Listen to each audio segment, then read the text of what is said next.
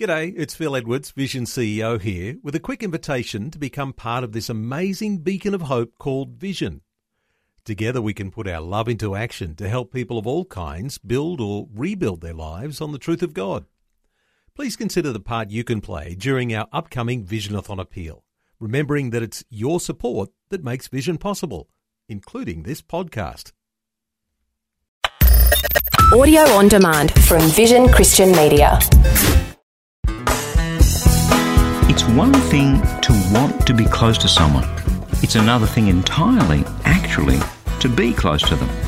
Take, for instance, when we're pulling in opposite directions. Well, there's no closeness in that relationship. Hi, I'm Bernie Diamond, and welcome to the program. Now, today we're going to be taking a look at your relationship with God from a different perspective. And please do stay tuned, because in just a few minutes I'll be telling you about the powerful prayer that could be coming your way to help you through whatever you happen to be dealing with in your life just at the moment. Have you ever been close to someone, or at least you wanted to be close to them, but you discover that on a particular issue you don't see eye to eye? Maybe it's a colleague at work and you have a meeting and you just disagree on this one particular issue. And so you both head off, one in this direction, you start doing stuff, and she heads off in the other direction and she starts doing stuff. And without really realizing it, you start working against each other, pulling, as it were, in opposite directions. Now, you don't have to be Einstein to figure this out, but no matter how close that relationship once was, unless this difference is resolved, and you end up pulling in the same direction, well, it's going to tear this relationship apart. You see, it so often happens. You see it in marriages, at work, in friendships. And you know something? It happens in people's relationship with God as well. Doesn't matter how close we once might have been to Him. Well, we go pulling in a different direction. It's going to get ugly. It just is. I know it's ugly because I've been there in my life. And one of two things happens. In fact, it seems they both happen in sequence. I want you to imagine a huge ocean liner in the middle of an ocean. It's headed in a particular direction to a particular port. We've always known that. In fact, we knew it when we got on the ship. This is where we're headed. Say you're a passenger, and somewhere out in that ocean you decide, well, I don't think I want to go to that port. You decide you want to head to a different port. First off, it just starts like, a dream, and then a mild feeling. But then it eats away at you, and finally you decide, that's it. We have to change direction. We have to take this ship to another port.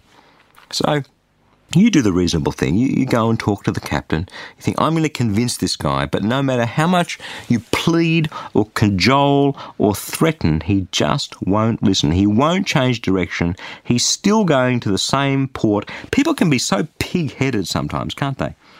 So you think, right, I'm going to fix this. So you grab a big rope. You tie it to the ship. You tie it to yourself. You jump in the ocean and you start swimming in a different direction. I know, it sounds ludicrous, but hey, we all do crazy things sometimes. You're swimming, trying to drag the ship in a different direction, swimming. The first thing that happens is you end up absolutely exhausted.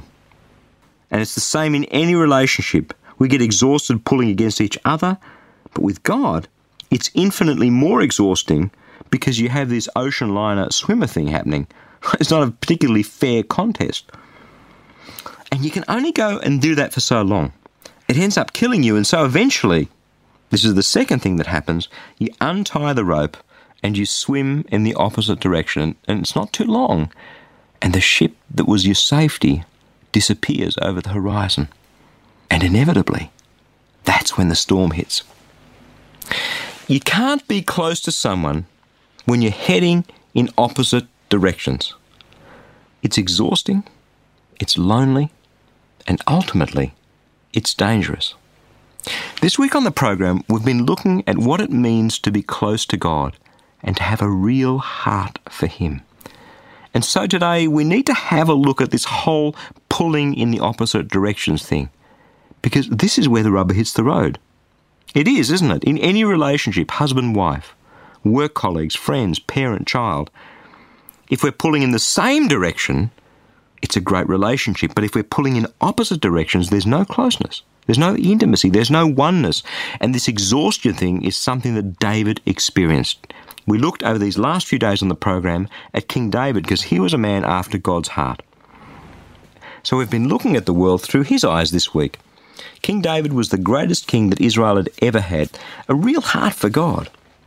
But, you know, Davo had his moments, like the time he committed adultery and murder. And you see him praying about this in Psalm 51. It's a prayer where he comes to his senses. See, what happens is, David's out on the balcony one day and he looks down and he sees this beautiful woman, Bathsheba, bathing naked on a rooftop nearby. So he sends his servants down. He discovers she's married, but he sleeps with her anyway. And then, to cover it all up, he gets her husband killed. Now, that's pretty high up there on the stakes of swimming in a different direction to God, isn't it? But eventually, David comes to the conclusion that the only sensible course of action is to turn around and swim back to the boat, back to God. And he asks for God's forgiveness in Psalm 51. Create in me a clean heart, O God. Put a new right spirit within me. Don't cast me away from your presence. Don't take your spirit from me. Restore me to the joy of your salvation and sustain me with a willing spirit, God. The sacrifice acceptable to you, O God, is a broken spirit, a broken and contrite heart, O God, you will not despise. See, here's a man swimming out alone in that ocean, coming to his senses, turning around, swimming back. See, we get all smart and clever. We start thinking to ourselves that some of God's stupid rules are so out of date. They were for back then and not for now. We know so much more these days. We're smarter, we're cleverer, you know the line that we run in our hearts. Now, on this issue, I disagree with God, and I'm going to swim in an opposite direction. Have a listen to how Jesus puts it in Matthew chapter 11, verses 25 to 30. At that time, Jesus said, Father, I praise you. You're the Lord of heaven and earth, because you have hidden these things from the wise and the learned and the prudent and revealed them to little children. Father, it was your good pleasure.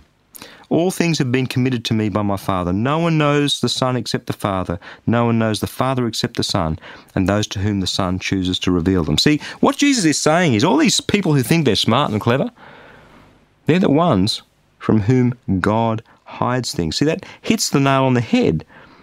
The things of God are so simple and so gentle and so basic. We get all clever and wise and learned and, well, let me put it this way, full of ourselves. And we just can't see it. Our egos get in the road. I know better than God. So God hides his wondrous, beautiful truths from us when we're like that. But the second bit's fantastic too. Listen to this second bit. Right after that, Jesus says, Come to me, all you who are weary and burdened, and I will give you rest. Take my yoke upon you. Learn from me. I'm gentle, I'm humble in my heart, and you'll find rest for your souls. For my yoke is easy and my burden is light. See, the picture that Jesus is using here is of two bullocks under a yoke. And Jesus is saying, get down in this yoke with me and let's pull in the same direction. Come on, let me show you. Let's pull in the same direction. Let's walk together.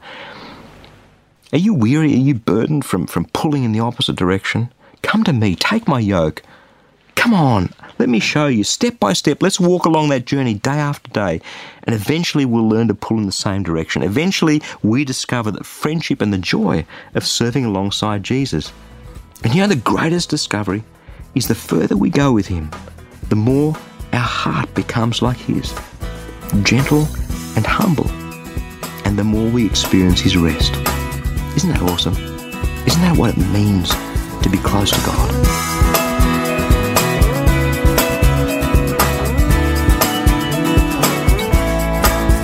I'd just like to remind you that if you have a prayer need, we would love to pray for you.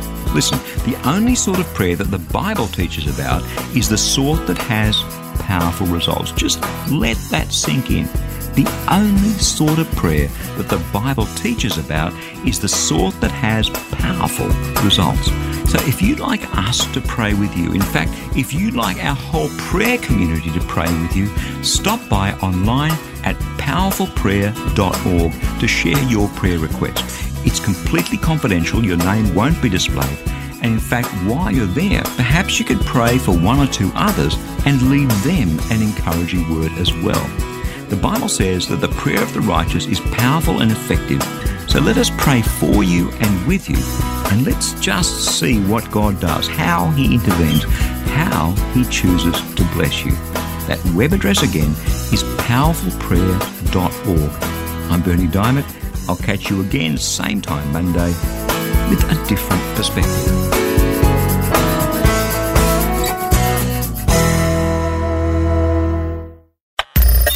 Thanks for taking time to listen to this audio on demand from Vision Christian Media. To find out more about us, go to vision.org.au.